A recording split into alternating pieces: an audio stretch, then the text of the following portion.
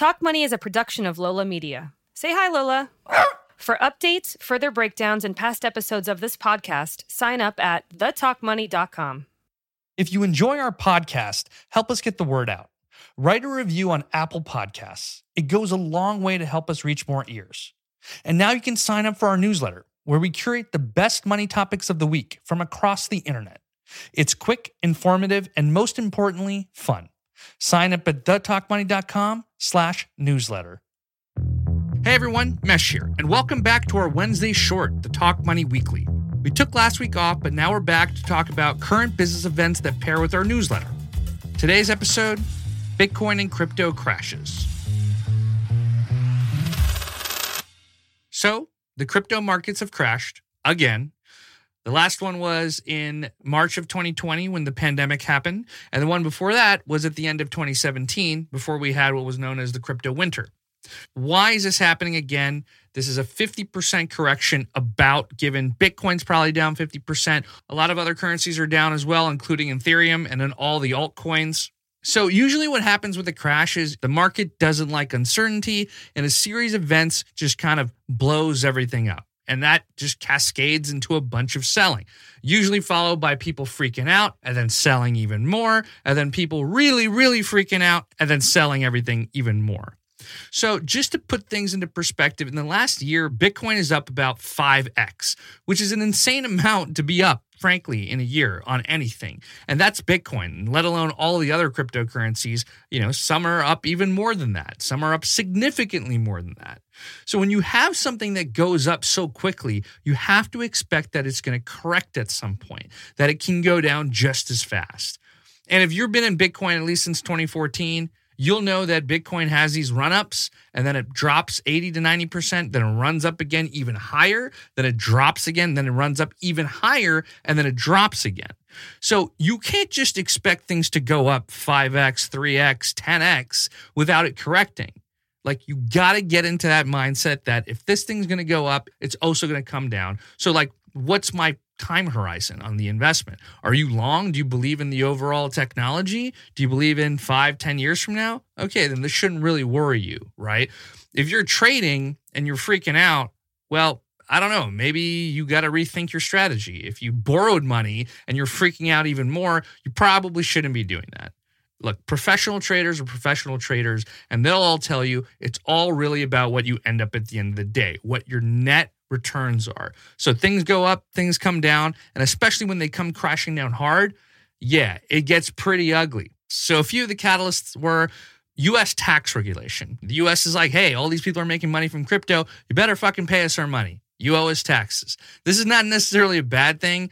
This is just something that's just got to happen, right? Like, this is how we legitimize this even more. You owe taxes if you buy and sell Bitcoin. If you hold it, you don't owe taxes on it. Hopefully you only owe taxes when you sell it. Okay, so that's one thing. Then China starts cracking down on Bitcoin miners. China is China. They're going to do whatever they can to gain control of their country and control their citizens. So that's on China. And granted, a lot of selling did happen on the Binance exchange, which is really more where a lot of people in Asia and overseas buy and sell crypto. Then you have the Elon Musk tweets where he's, God knows what side he's on this time, but he's saying that, you know, he's not that supportive of Bitcoin because of environmental risk. Granted, he didn't actually sell his Bitcoin, but it does like cause a big push into the market where now you have U.S. regulation, China crackdown, Elon Musk tweets. Bitcoin had already made this big run up and it wasn't exactly continually to go higher. So it was kind of sitting in this range. So it just needed one event to go pop. And instead it got quite a few different events and catalysts to push it down. And so what happens is when it starts pushing down, especially when there's like big people, like big whales selling, it means that there's going to be a lot of volume on sell orders. That's going to cause the price to go down even more because they're trying to find people to match with to buy from. And so when that happens, people have set up stop losses, which is basically like if Bitcoin or any other cryptocurrency goes below a certain price when I'm sleeping or, you know, whatever, sell. And so when that happens, it just basically triggers a bunch of other sell orders and everybody else's sell orders. And then you just get this capitulation where like everyone's fucking selling. And when you're selling that much and there's less buyers, you're just trying to get the best price. So imagine doing a fire sale. You go to a pawn shop, right? You're not going to get the best price. You're going to get probably the worst price. And so like if everyone's trying to sell something and there's only like a few buyers, it's going to get pretty ugly. And so that's what's happening here. The other thing to keep into account is that a lot of the sellers, a lot of the big sellers were new entrants into the market, meaning they probably bought Bitcoin in the last year and they're either taking profits or they're getting freaked out. The ones who are getting freaked out, this is what you call weak hands. Weak hands are simply like people who can't handle the pressure. It's a poker reference, and they draw down and, they call it quits.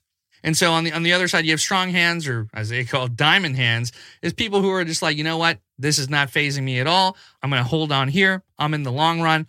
This is no big deal. This is what we expected. If we want to make 5-10x our money, we got to expect a 50% correction. They might be looking at this as a buying opportunity. So the way to think about it is that if you're freaking out, if you're absolutely freaking out that this is 50% down and you just got in, well, maybe you bought too much, or maybe you're just not used to seeing that type of volatility, and that's okay. The way I think a lot of people should look at it is that in the short run, things need to get like reset, and in the long run, if you still believe in this stuff, then again, it's not that big of a deal. If anything, it's a buying opportunity. You buy the dip, you average your price down. Technically, you're getting the price that you probably were not able to get in the first place because, Bitcoin had made this big run up.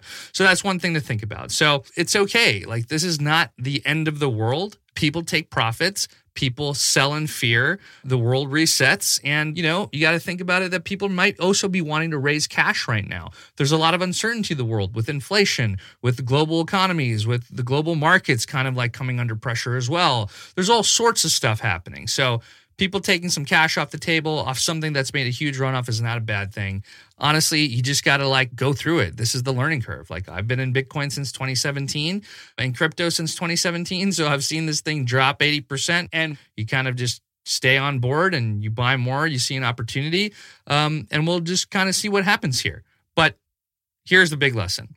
Don't do things irrationally. Don't trade or day trade if you're not a professional trader or day trader, right? And expect that things only go up. The only way you're going to learn, to be honest, is by losing. So take this as a learning experience if you are one of those people. And if you borrowed, you probably shouldn't do that. We've already talked about on the show a few times how people can get blown up by borrowing too much. And especially when things go down, oh man, it's a shit show. Good luck.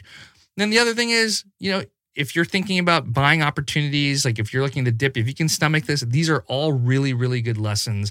You don't have to have a ton of your money in this stuff. If you are looking at it all, just start small. Get used to it. Get used to the feeling. Be a part of the whole thing.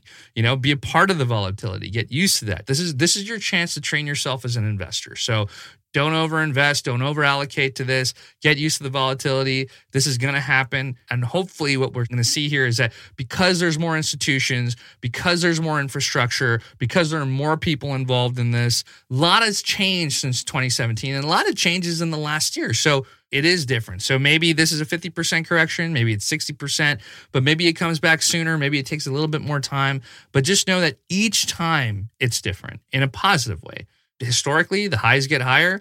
It does hurt when it crashes like this, but I think we're seeing this become more and more of a part of this world. Besides us as retail investors and institutions and governments, everyone's getting involved in this, and we can see that as a good thing. So that's it for this week. Make sure you're subscribed to the Talk Money newsletter to get more business news released every Wednesday, along with the podcast. That's thetalkmoney.com/newsletter. Until next time.